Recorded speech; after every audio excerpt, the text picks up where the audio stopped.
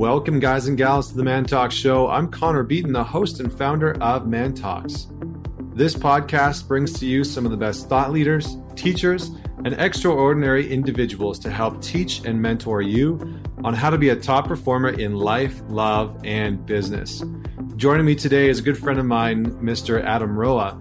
And before I introduce him, I just want to give a friendly reminder to head on over to Facebook and join the Man Talks community. We've got about 4,000 men from around the world that are a part of that group. And we dig into some great conversations, all about modern masculinity, modern fatherhood, and relationship dynamics, sex, intimacy, fitness, you name it. We dive into it. So head on over there and check that out.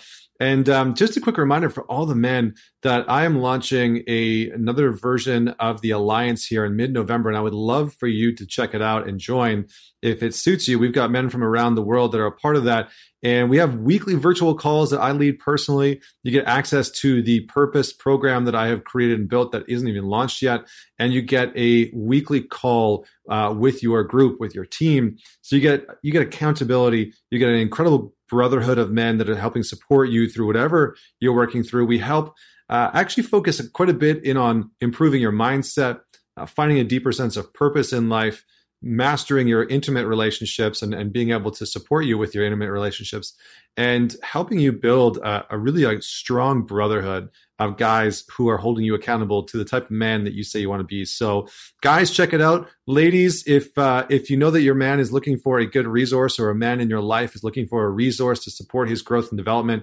definitely send him over to the Man Talks Alliance. You can find it on mantalks.com/the-alliance. So without any further delay, Adam Roa, man, oh man, what an amazing guy. He is a spoken word poet.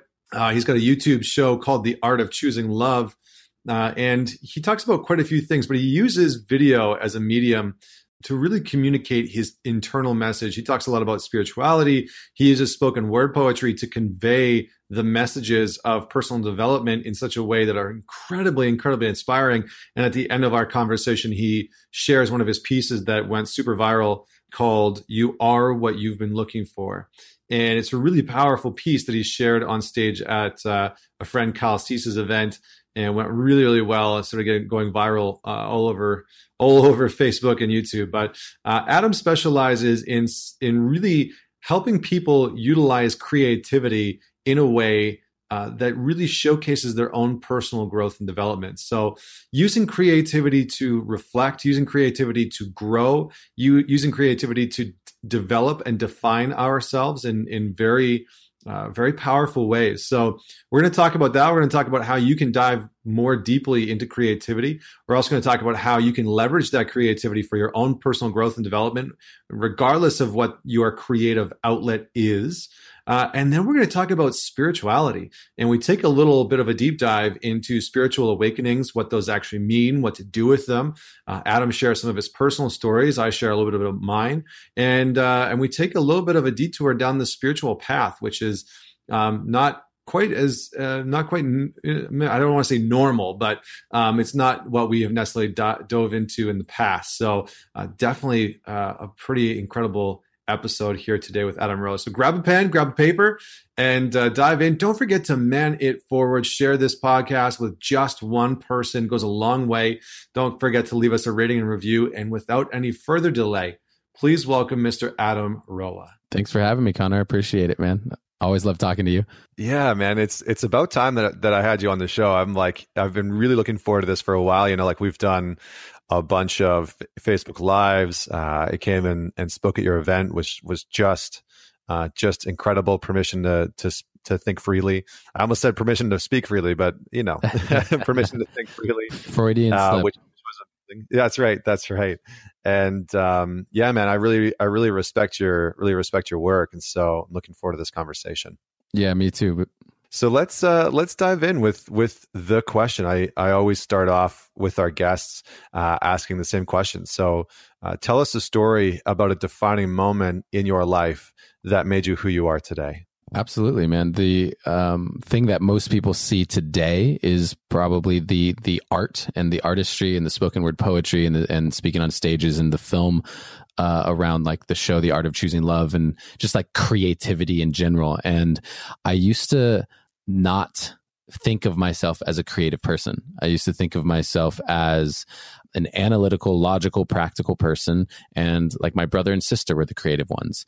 And I found my love through achievement. My father is from the Philippines. I had this very like first generation immigrant mentality of you work hard and you achieve success, which looks like kind of this American dream of a house, a career, a wife, 2.5 kids, the nuclear family, that sort of thing. And so throughout my life, I really tried to overachieve to earn love. And that looked like everything you could imagine from a stereotypical what would be cool, like varsity sports, president of the club, being popular and being well liked and successful. That was everything that I wanted. And that was epitomized by Homecoming King, which, I entered into high school at 5 feet tall and 73 pounds as a high school freshman. And so I had this Napoleon complex where I was just so small and overcompensating. Women didn't see me as a man or as a sexual object. They saw me as like a boy, like a cute little kid. And so to me, Homecoming King was like the thing that you saw in all the movies. Like the Homecoming King was so cool. He not only did all the girls want him, but like the girls' moms, like the neighbors and things wanted him. He was just like, seemed to have everything. And so I won Homecoming King my senior year. And I woke up the next morning and nothing internally had shifted. Like legitimately, I had all the same fears and doubts and insecurities and self-loathing. And to top that off, I didn't have a mountaintop anymore of, if I get there, I won't feel this. Like that was gone. There was just emptiness of what now. And it's funny because for whatever reason, nature or nurture, I extrapolated that into, well, what would happen if I follow what everything is telling me to do of going to college, getting the career, getting the job, doing that nuclear family thing? What if I'm 45 and I have that feeling? Now what? I've made $1 million. Like, what do I do now? And I refused to accept that as going to be my reality. And I started asking the questions, well, what actually like makes me happy? Like, what does my heart want despite what anyone else is saying? And I ultimately made the decision to leave behind an advertising agency job offer and move to Los Angeles to pursue a career in acting. And that, like leaving behind all my friends and where I grew up and a job offer of security and safety and all of that, was the first real major step in saying, I'm going to prioritize my hopes and dreams and my heart more than anything else. And that one shift has propelled me on this path to where I am today, because that's a foundational way in which I approach life, which is, what is your greatest joy? What is your highest excitement? And how do you create a life that allows you to be in that as much as possible? Yeah, amazing, man. I think, it's so interesting because I think that so many people feel that pull to not do the sort of like traditional path anymore. The non-traditional, non-conforming path of not just like following your dreams, like that cliche saying, but really moving towards your joy, moving towards what lights you up. And I'm curious from your work and from your perspective, what are some of the things that actually create those types of people? Because I've kind of noticed that there are people that just kind of like fall into this space of like, they will go for years and decades just kind of pursuing sort of like classic versions of success, like mainstream success. And what is it that makes people shift away from, doing the 9 to 5, moving up the corporate ladder, getting the house with the white picket fence, and, getting married and having 2 kids by a certain age? What actually calls people to shift away from that, from what you've observed?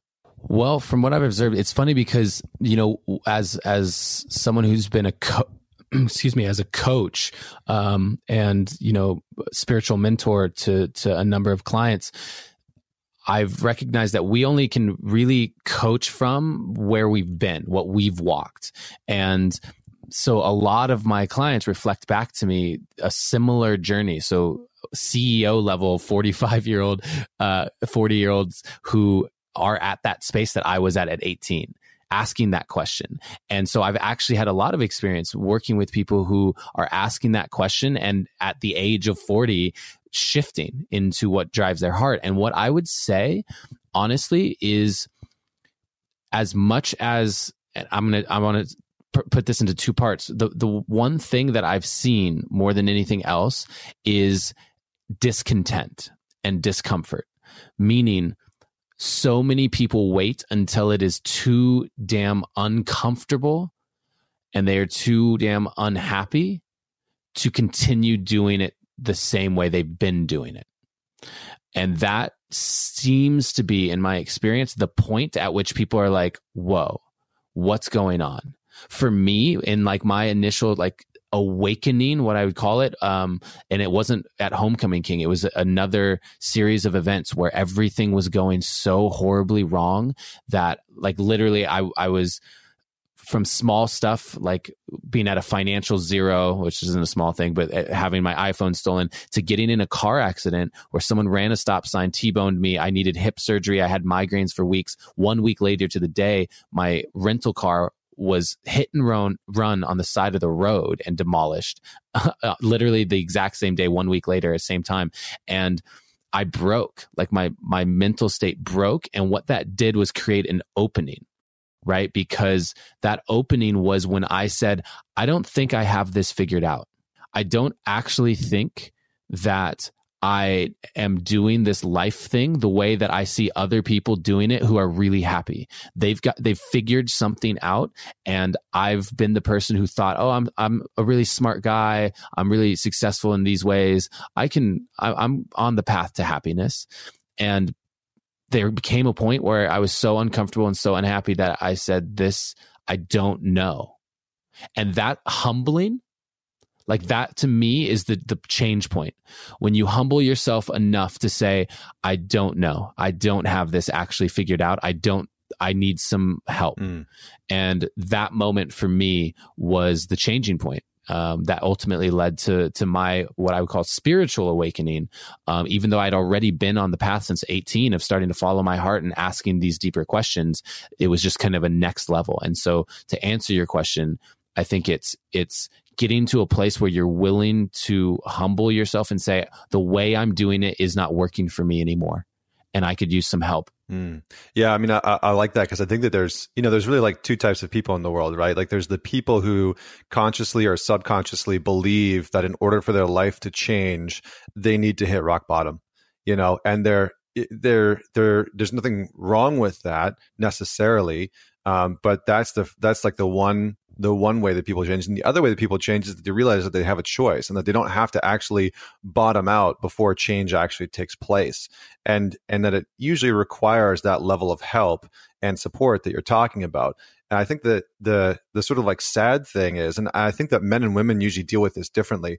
I see a lot more, and I'm curious to get your perspective on this, but I see a lot more men being in the first category and a lot more women being in the second category, right? Where like a lot more men tend to go down this path of like knowing that they want things to change, knowing that they could have a better relationship, or, that they want to shift professionally in their career or in their mindset or in their health, but they sort of like avoid, numb out.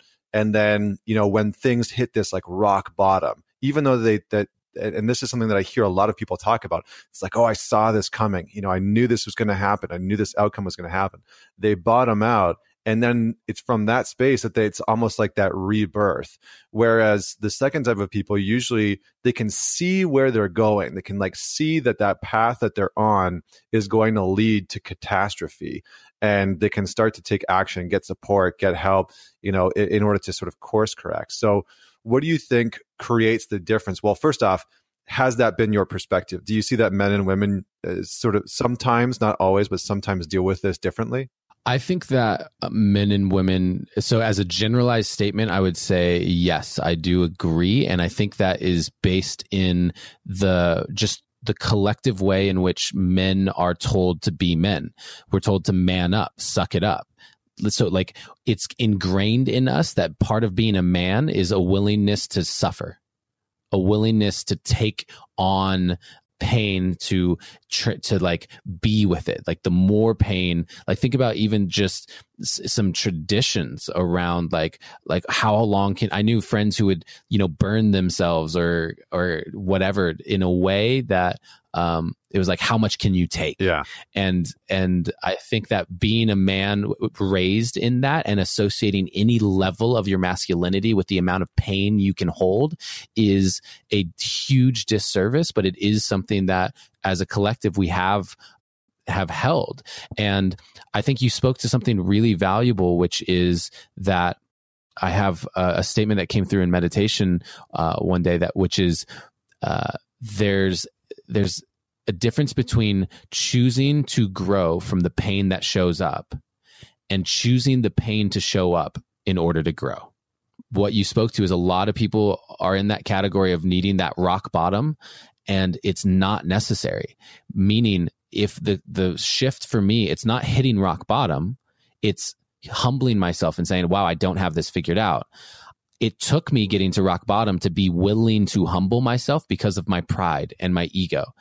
And now I'm in the space of, I don't know, like it's in the intro of my podcast, is the only thing I know is that I don't know anything. And I've been humbled so many times. I've had so many experiences of my worldview shifting in an instant that now I hold things in such a lighter way that I'm more open to this belief. Like, I don't know. I'm learning. I'm such a student in so many ways. I could learn a life-changing lesson from the homeless person I speak to on the street just as much as a coach that I hired for $50,000, as long as I'm open to the messages that are available to me, and I'm willing to stay humble in that space. And it doesn't have to look like rock bottom. Yeah. And I think, I was going to say, I think you touched on something so important there around, men and masculinity, sort of like valuing this, like how much pain can you take, and I think that we really like hold on to a lot of that. And I see a lot of women doing this too. It's not just like a men thing, but there has been sort of like this attachment to our pride, to our ego as men, when we can say like, oh, I can take on more. That seems to be like the thing. Like we have like this obsession with more, right? It's like, how can I earn more, make more, take on more, endure more? And there, it becomes like this like relentless pursuit of more. And do you feel that some people have to be broken in that way? Like some people actually have to be broken down entirely to be rebirthed into a different space of letting go of that sort of like obsession? Well, I definitely don't think that there's any absolutes around like people have to. I do think that they're like, for me, using myself as an example, I just had the kind of like growing up experience where everything came easily to me. School came easily to me. Like I said, homecoming king, varsity sports, like that stuff came easy, even though it was a lot of like compensating and working at it in a way. It kind of just naturally occurred. And because of that, I felt like I was blessed in this way where everything would come easily to me forever. And so the way I describe it is the more tightly we hold on to our identity and what we think we know, the more firmly we stand in that. It's the bend or not break thing. Like the more firmly you stand, when that wind picks up and that storm happens, you're going to break, as opposed to like who I am now with this malleability, I'll bend. And so I think that it really comes down to the individual and their perception of their own identity. How much of their belief systems, how much of the way that they view the world currently are they associating as their identity? Because when that happens, what happens is any challenge to the belief systems becomes a challenge to the identity. And that becomes a fight or flight mechanism. Now, all of a sudden, we're like, wow, this person's saying something that I don't believe, which means that he's challenging who I am.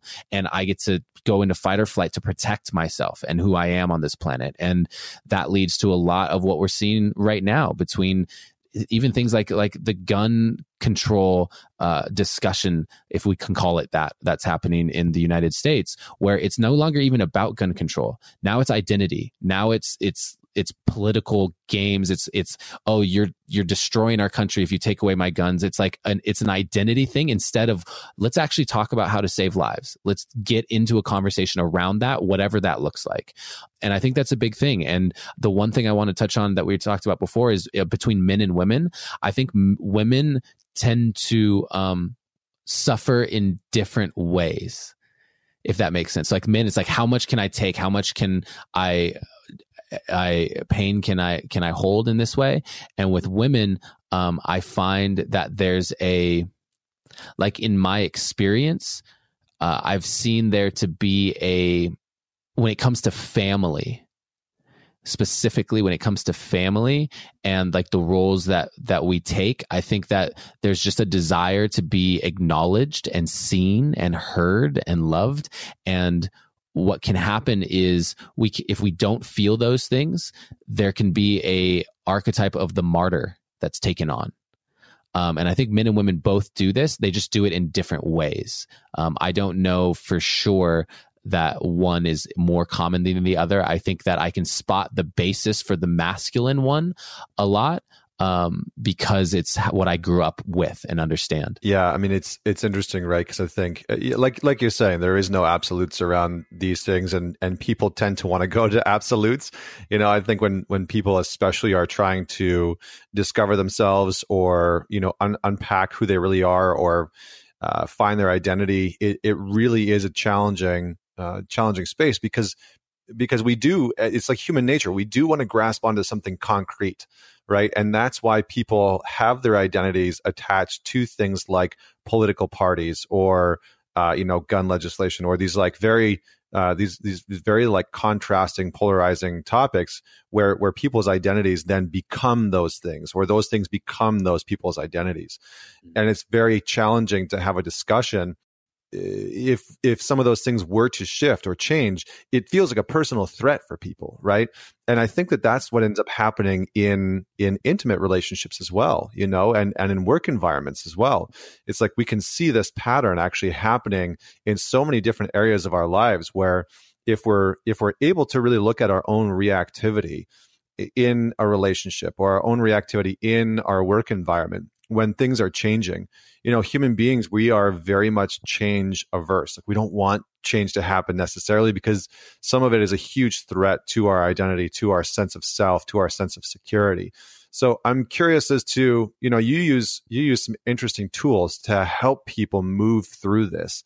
And one of the tools that I've seen you use time and time again is a creative outlet, is things like spoken word and video and just like different mediums of art and creativity to help people move through this space. So how do you see creativity playing into things like personal development or understanding ourself? How does that actually all fit in? Well, I believe that creativity is the purest expression of someone's soul, like someone's essence. Like that, to me, creativity is unique. Every individual is so unique in the way that if you just even watch kids and you give them all crayons and paper, they're going to all draw different things in different ways with different colors. It's such a just inherent unique aspect of who we are, that when we can start tapping into creativity, now what we're doing is expressing ourselves at like a soul level, at like the deepest level that we can. And that's healing in and of itself. There is nothing more healing than the purest expression of our own unique soul signature. So that's why I've transitioned, and we've known each other a bit, but like really over the last year, I've fully stepped into creativity and my artist as not just, I'm giving everything up in the personal development space to become an artist, but recognizing that creativity and art is personal development. It's some of the most incredible healing that you can embark upon. And I think that the more I explore that and dive into that, the more I believe in something that I call sacred play. And sacred play to me is recognizing that for a lot of personal development, it has looked like, and this is in my own journey as well, but it looks like, let me dive into the shadow aspects.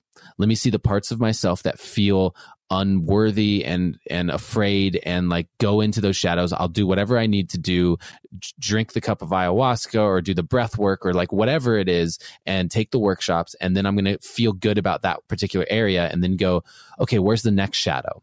Where's the next part of me that doesn't feel whole?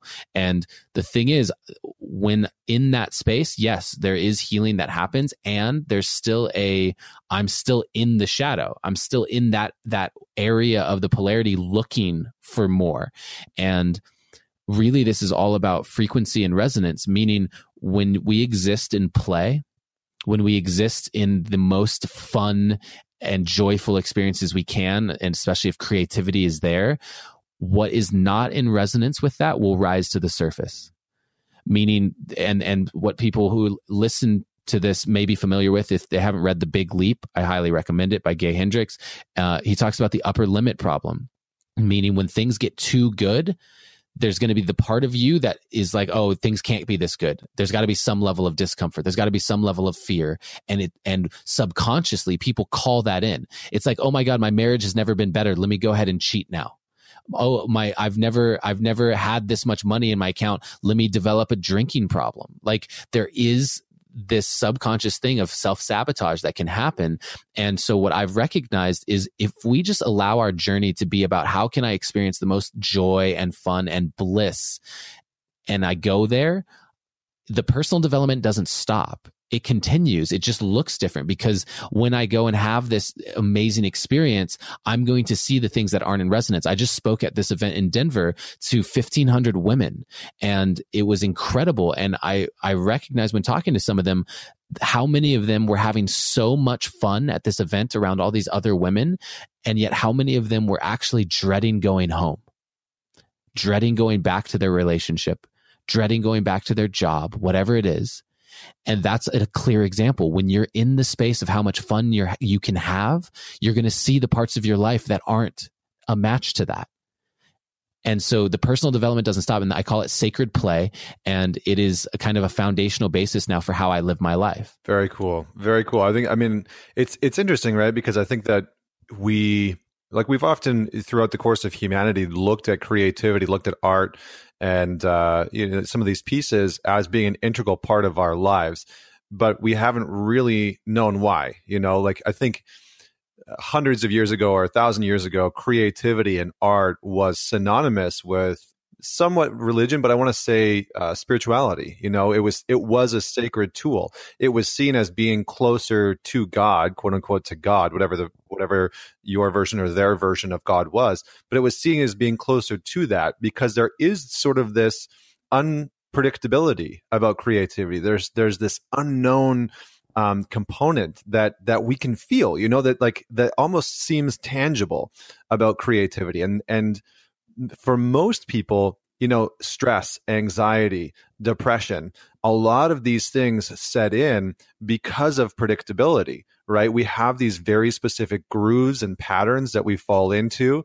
Anxiety, just constantly worrying about the future, constantly stressing about an outcome that could happen. And we get in this predictable pattern of trying to predict the future in such a way that we get stuck in that space. And creativity allows us to kind of shift out of that. Like I read some research recently that shows that things like improv, stand-up comedy, and improv acting actually significantly reduces stress and anxiety levels, because people start to become and act and think and behave in these unpredictable ways, and it shakes up their patterns. So how have you seen in your own personal growth, what are some of the results that you've seen out of leveraging creativity, and what are some of the rituals that you've put in place to actually dive deeper into that creativity? Oh, wow. Good question. I fully understand the concept around those stress responses, and how, because look at, essentially, as human beings, we respond really well to short bursts of stress. Like, intermittent fasting. Even fasting is so good for you, and it can be considered stress response. Saunas or cold plunges, like short bursts of stress responses, are so healing, and they are so good for the body. And the problem is that the stress responses as human beings right now are these elongated, like dull things of, I'm stressed about paying the rent each and every month by working at a job I don't like. And that stress that doesn't actually happen in an instant and then clear. It's just this consistent thing, which raises the cortisol levels and just starts destroying the body. And I think what you talked about is creativity from a space of even stepping into stand-up or improv. What you're doing is you're literally just going in and saying, this is something that's incredibly scary and stressful to me. Most people, even myself included, going up on stage to do improv acting with no pre-planned anything is intimidating. And I've taken those classes, and facing off with that is huge. And doing it in safe containers is massive. And so as far as rituals for me, I find that I am constantly looking for ways to challenge my comfort zone in safe containers. And one of the ways that I've been doing that recently, for example, is freestyling with my friend Ryan. We're on the road and we're creating music together. And so we have like a guitar or drum or these different instruments. And then late at night, at the end of the day, we'll just bust them out and then like create songs and play music. And that is something that has definitely challenged me and been outside my comfort zone. But it's safe. It's like, okay, yeah, I can screw up. I can mess up. Let's do it.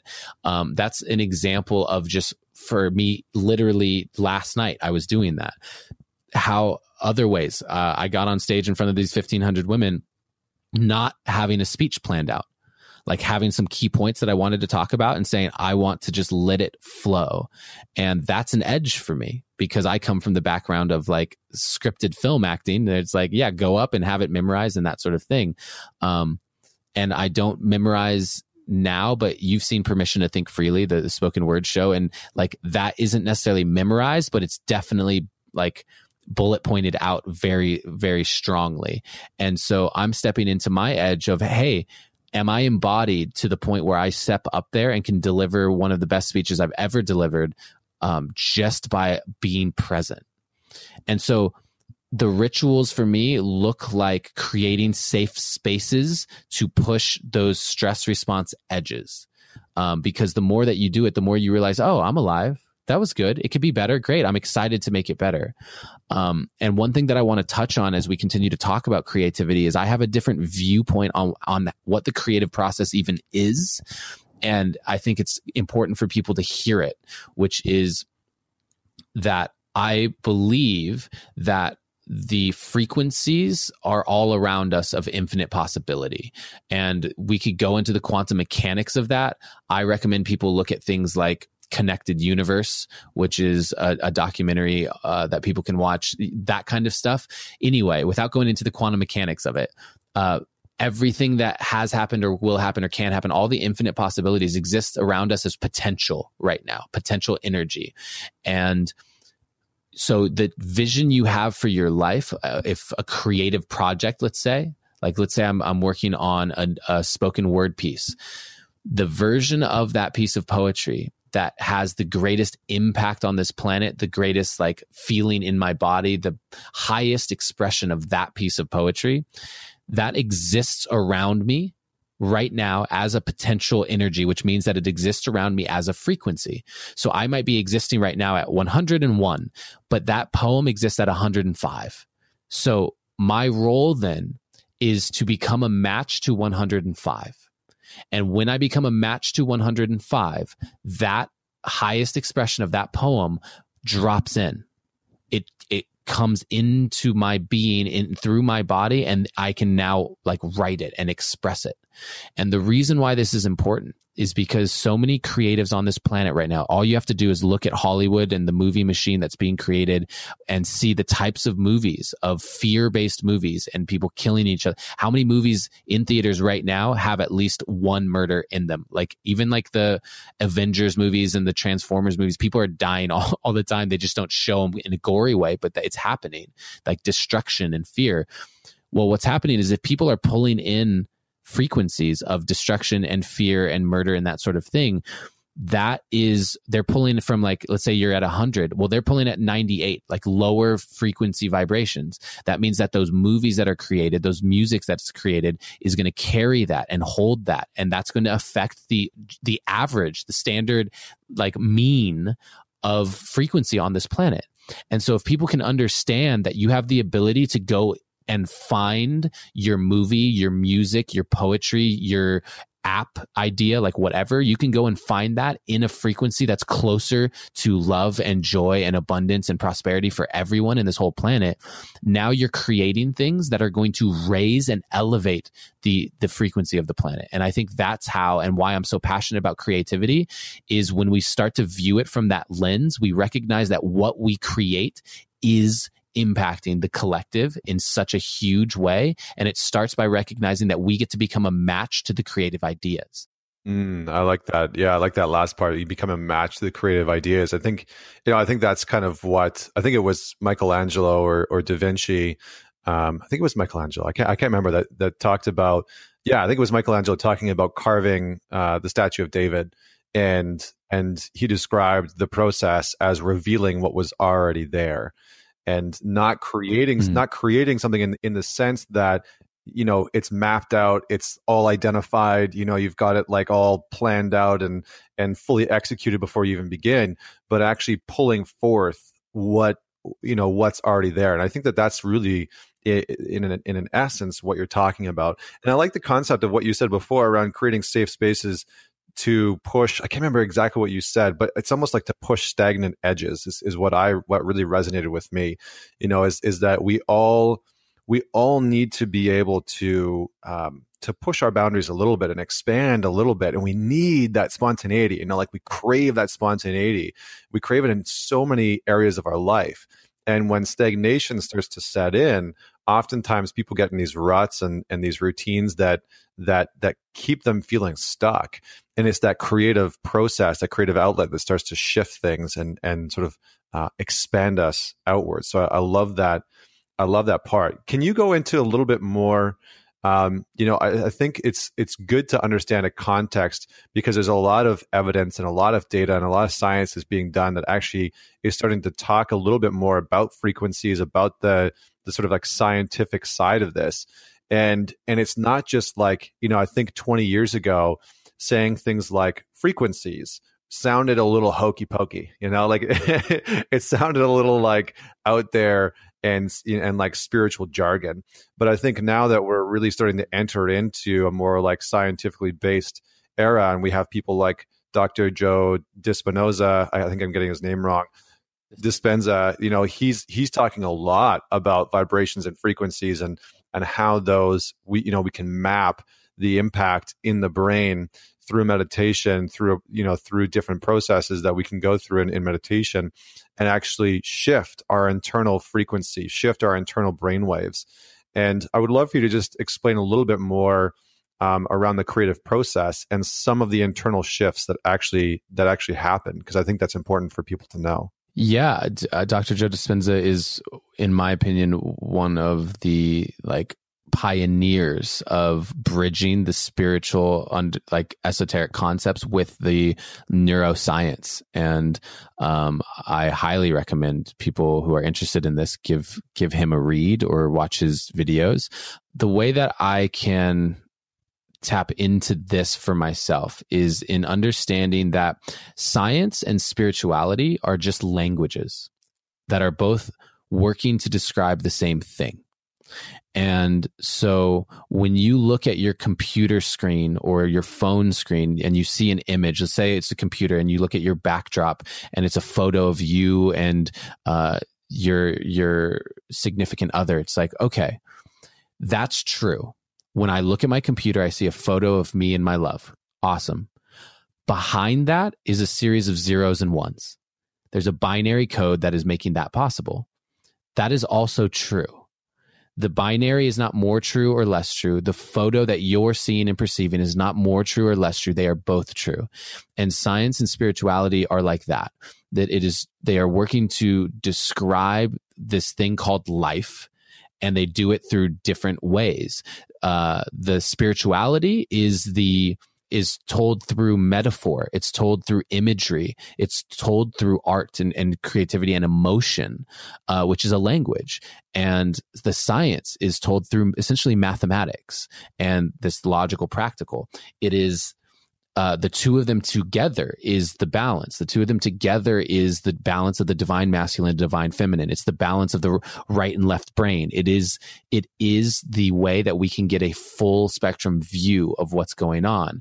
And I used to be someone that was far closer to atheism than I was to any sort of spirituality. And now I see, because I have this view that they're layers of the same cake, I understand that any spiritual concept will have some form of translation through science into form. So if you're taking the formless into form, an example would be the concept. One of the foundational things that I say is you create your reality. It is literally the foundational accepting belief and agreement that people who I work with have to have, because if you don't have the belief that you're creating your reality, you've already accepted that you're a victim to it. There's a part of you that has no control and therefore can't change your circumstances. You always have an out to say that was outside of my control. But as a creator of your reality, what are we actually talking about? We're talking about how maybe it's not the circumstances. You can't control every single actual physical circumstance that shows up, but you have the ability to assign value to each and every moment of your life. And the value that you assign will determine the emotional experience that you have. And that emotional experience that you have will generate an entire magnetic pulse of like attract like. And therefore, if you're having an emotional experience of anger and resentment, you're going to see a lot more of that and a lot more events that trigger that show up in your experience, versus if you're experiencing love and joy and fun all the time, that's going to be your experience of life of what shows up as well, because like attracts like. And so going back to the spirituality and the science, you say, oh yeah, well, how are you creating that? Like, how are we that powerful that we can literally believe anything? And there's like two examples of this, right? One is the placebo effect, where I used to think of the placebo effect as, oh, look at you, you're just making things up and choosing to believe it, as a way of discounting what people believed as, oh, that's not true. But if their body is responding and their reality around them externally is responding as if it's true, what am I looking for as oh, this is what's true? Like, that is true. The moment that you're a false pregnancy, the moment your body's responding like you're pregnant, like, you've created the most crazy reality for yourself of being pregnant, even though you may not be from someone else's perspective. Same thing with schizophrenia. People's brains with schizophrenia, when they hear the voices, their brains are firing in the same way that your brain is firing right now listening to me.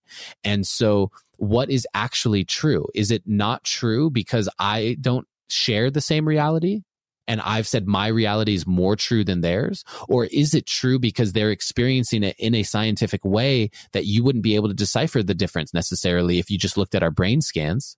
So letting go of this idea of what true is and recognizing the science and the spirituality, even though the concepts may seem foreign to some people, there's going to be a translation. There's going to be a way in which it translates down into this human experience. And that's because they're explaining the same thing. They're not at odds. And the moment that we, and especially the Western world, can accept that and embrace that, we will start to find the wholeness of a spiritual connection that so many of this planet, so many humans on this planet have lost.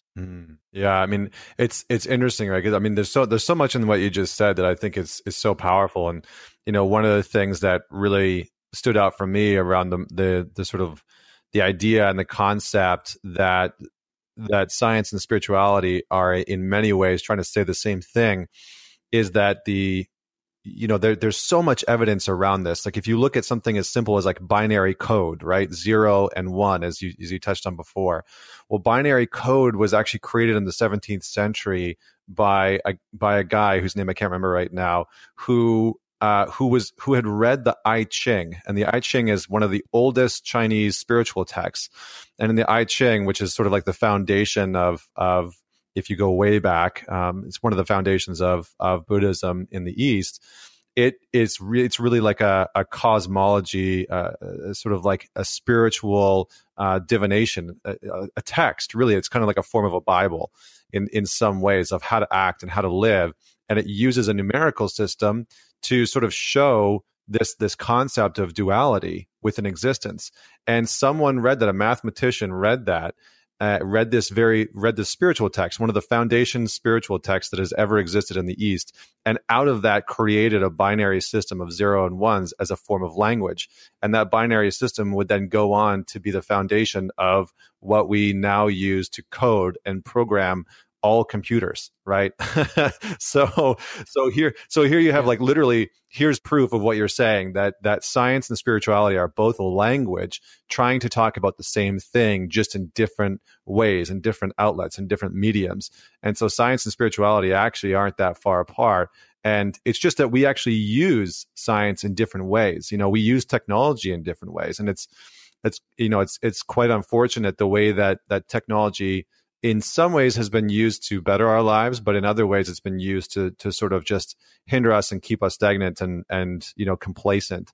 But I love this idea of looking at spirituality, at science, and seeing how they're actually trying to say similar things. So just on that note, like, how would you describe spirituality? Because I think that some people, we've kind of gone down a very like broad sort of topic here around spirituality and unpacking it, but I think it's good to just have like a context. So how do you define spirituality, and how have you experienced that? Yeah, that's a really good question. I haven't been asked that question. I don't know if I've ever been asked that question, funnily enough. Such a light question, right? Like, what is spirituality? To me, spirituality is, I would define it as my connection to the energy that exists beyond time. And so whether we want to call that God or source or universe, Allah, or just my higher self, my oversoul, maybe, like whatever we want to call it, it doesn't actually matter to me. We call it nature. There is an understanding that time is a dimension. It is not this thing that governs all of existence. In this 3D realm, time is a dimension. And we know this also for people like bringing the science into it. Space-time continuum can be bent. It can be warped. Gravity impacts. I don't know if like Interstellar does a pretty great job, the movie, of explaining how. Yeah, they do a really great job of explaining it in a very simple way. But like, if you were to go up into a spaceship and like orbit the Earth a bunch of times at a really fast, let's say close to the speed of light or whatever, and I'm going to like paraphrase this whole thing. The point is, you could do that for, let's say, 8 minutes, and you could come back down on Earth, and 8 years or 80 years could have passed in the 8 minutes that you were doing that. Because gravity can impact time. And when we start to really recognize time as this thing that we're existing within, a dimension that we're within, as opposed to of governing thing of all of existence in the way that I think most people think about it, we can also accept the premise that there are things that exist beyond time. It's why we can have that moment where we're on this podcast and we're like, whoa, it's already been 46 minutes. It's like flown by. And then someone else could be in their board meeting and 5 minutes have passed and they look at the clock again. They're like, oh my God, that felt like an hour in that 5 minutes. even our experience of time is relative based on the emotional place that we're in and what we're doing. So I know that there's a part of me that exists beyond time. My consciousness exists beyond time. And that, the connection to that, the trust in that is a foundational piece of my spiritual practice and spiritual beliefs. Because one of the things I used to get all the time was when I first started putting out motivational content, all my hashtag is choose love. Like I put choose love on everything. The YouTube show is called The Art of Choosing Love. It is just, even the Permission to Think Freely show is about choosing love. And I used to get this thing of like, well, how's that going to help the starving kids in Africa? Like, how can you think that is like, how can you believe that they created that reality? How can you believe that that's fair, that somehow, how can you believe in spirituality when that's happening? And what I recognize, and this is where all religions actually meet, which is faith. If you don't have faith in something, and faith to me is the belief in something bigger than yourself. And so if you don't have the belief in something bigger than yourself, if you basically essentially believe that this lifetime is all there is for you in your consciousness, then it becomes nearly impossible to believe in some divine or like reason for the starving children in Africa, or the racism or the sexual abuse that's going on this planet, because then it becomes all about this one timeline, this one life, as opposed to I've experienced through deep meditative experiences, through plant medicine experiences, through all kinds of wild life experiences, different past lives, what we call them past lives, but really more simultaneous lives when you get rid of this idea of time, but like different experiences, different knowings of, wow, I have in my DNA different lifetimes. I can feel it. I've seen them, etc. And because I believe in that, because I have an experience of that, I know that this life is not the sole way that my soul, the only way that my soul actually can evolve. There's so much more at play. And that includes, I've been the starving child in Africa. I've been the murder victim. I've also been the murderer. Like all of that exists in me, in my DNA, in the collective field, which there's a lot that you can go into the science of the morphogenetic resonance fields, the M fields. That's something that people who, if you're interested in what's being talked about, look up Roger Bannister and you'll get an idea of what we're talking about with the M field. Unless Connor wants me to explain it, I can. But like I've been ranting for a while. And so, yeah, I don't know if that answers your question, but to me, that's faith is about a belief bigger than yourself. And spirituality is about the connection to the part of myself that is bigger than this one lifetime. Yeah, I feel like that last part is very poignant. There's a guy named Anthony DeMello who wrote a book called Awareness that I think I've probably read like a dozen times, and I recommend it for people who are ready for it, because it can be confronting. He starts off the book by saying spirituality is waking up. And not like waking up in some, like mumbo jumbo way, but waking up to a reality that you actually inherently are connected to other people and you're connected to everything around you. Like the idea, I think Neil deGrasse Tyson, a cosmologist, said it so aptly in a talk. He said, like, we are made out of stardust. We are like literally made out of the same things that the rest of the universe is made out of. And we just oftentimes forget that. We get caught up in this sort of 9-to-5 life, driving to work, coming back from work, eating the same thing, raising the kids, that we miss this like very tangible connection to that bigger piece. And I feel like that's oftentimes, we talk about seekers and searchers, that oftentimes people are looking for that reconnection, right? They're looking for that awakening. They're looking for that remembering that they actually are inherently a part of something bigger. And it can be so challenging when people have had, child abuse or abandonment or, some trauma that has cut them off from feeling like they are a part of something, or they just have like an immense amount of social isolation and loneliness.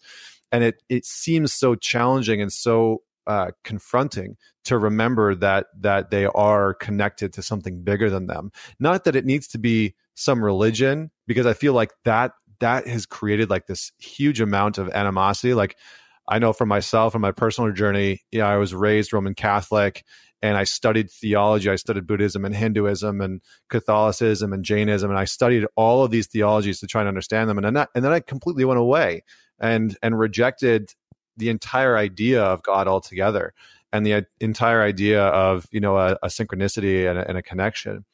And I do feel like awakening and spirituality is in a way like waking up to something that is bigger than you, that you are a part of, that's within you and outside of you and all around you. And so on that note, I would actually love to talk about spiritual awakenings a little bit, because I think that a lot of people have had some form of a spiritual awakening or a spiritual connection that is sort of undescribable or indescribable for them. And I hear a lot of people talk about a glimpse of a spiritual awakening and then immediately follow up the question, like, what do I do with that? Like, what am I supposed to do? Why does that matter? Like, how do I what do I do? So I would love to get your perspective on sort of how you define spiritual awakenings and your personal experiences with them.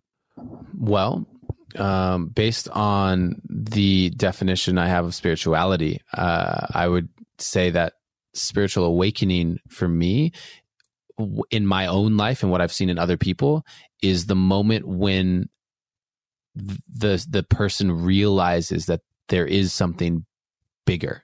There is something beyond what they can see. There is something beyond what this one life is. And yeah, my spiritual awakening was on the heels of the most difficult year. I was speaking, talking about it a bit earlier. And on that moment of rock bottom where I said, I don't know, I need help, I was so desperate. I was willing to try just anything. And I called up my, the only spiritual friend that I knew at the time. Like, he was the only one I knew who meditated and like believed in any of this stuff. And I called him and said, yo, I need a aura cleansing or something. Like, I just need something. I don't even know what to call it, but I feel like I'm walking around and I'm that dude who has like a rain cloud just over his head everywhere. And I don't know what to do. And I'm desperate. And he put me in contact with a spiritual intuitive, basically like a psychic angel guides person. 3 months later, we're on the phone because she needed to do her work for months. And I'm on the phone and I don't believe anything really. I'm just like, okay, sure. Yeah. Whatever you say. Oh, okay. My guides are saying this. Wonderful. And then, because I was raised Catholic as well, I was an altar boy growing up. And so I very much had rejected it because in large part because I didn't feel like my parents had what I was told that religion would give. I didn't see anyone in the church really that was exemplifying like, whoa, this person's so happy. And so I just rejected it. And then so on the phone, I'm also rejecting it. I'm like, okay, but then something happened where she stopped in the middle of what she was saying and said, Adam, I don't know why, but they're telling me that you need to get into a Native American sweat lodge or drum circle as soon as possible. And I'm like, okay.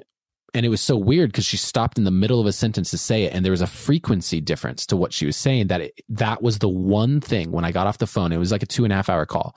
That was the one thing that stuck with me. And I said, well, how do I do that? And I remembered my friend, maybe like a month earlier, had just tried something called ayahuasca and had told me about it and said it's like with a shaman and you're in this circle. And I was like, that's the closest thing that I can think of. And I reached out to him and it turned out that there was a circle happening that weekend and in 4 days. And 4 days later, I'm sitting in an ayahuasca circle having no idea what really it is other than a little bit of like understanding with it.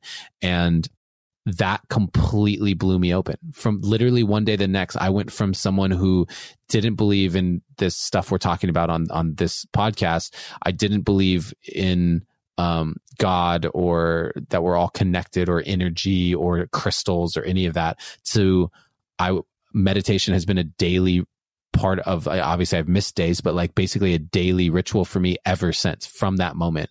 And spiritual awakening and spirituality has been foundational to my life ever since. It was by far the most transformative single experience of my life.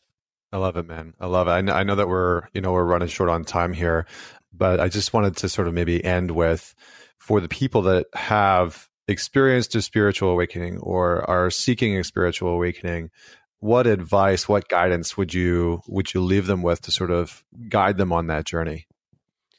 That's a great question, because I just spoke to how mine was facilitated through ayahuasca, and I don't believe that you need anything outside of yourself. Like, I don't believe that ayahuasca is for everyone. I don't believe that you need to go and do anything. But what I firmly believe is that if you're at the place where you can feel it in your system, you're listening to this and you just know that there is something more, and you may not be able to see it. It's just a feeling. There's something more. It's like the movie The Matrix. Like, you just know that there's something off and you just don't know what it is. I think that is an amazing starting place. And if you just start to set the intention, because we are the creators of our reality, if you just set the intention that you want to see behind the veil, you want to more deeply understand what is this thing that you can feel that's tugging at your heartstrings and at your soul, the universe will give it to you. If you're just going to need to look for the signs, meaning when you say that you want that, and you're ready for that, you're ready to see what else is available to you, there's going to be things that show up. This podcast and the stuff that we've talked about, Connor, this might be the thing for them. Whoever you are listening to this might be the thing where you go, oh, okay. And that could be the catalyst for your spiritual awakening. Or you may say, okay, I want that. And then someone shows up in your life who leads a specific style of meditation or breath work. And you're like, oh, let me try that. But the moment you set the intention, it'll show up for you in some way. Just stay open to receiving the signs, because your particular awakening will look different than anyone else's. And so I can't tell you how it's going to show up or what you should do, other than set the intention and then pay attention for the signs.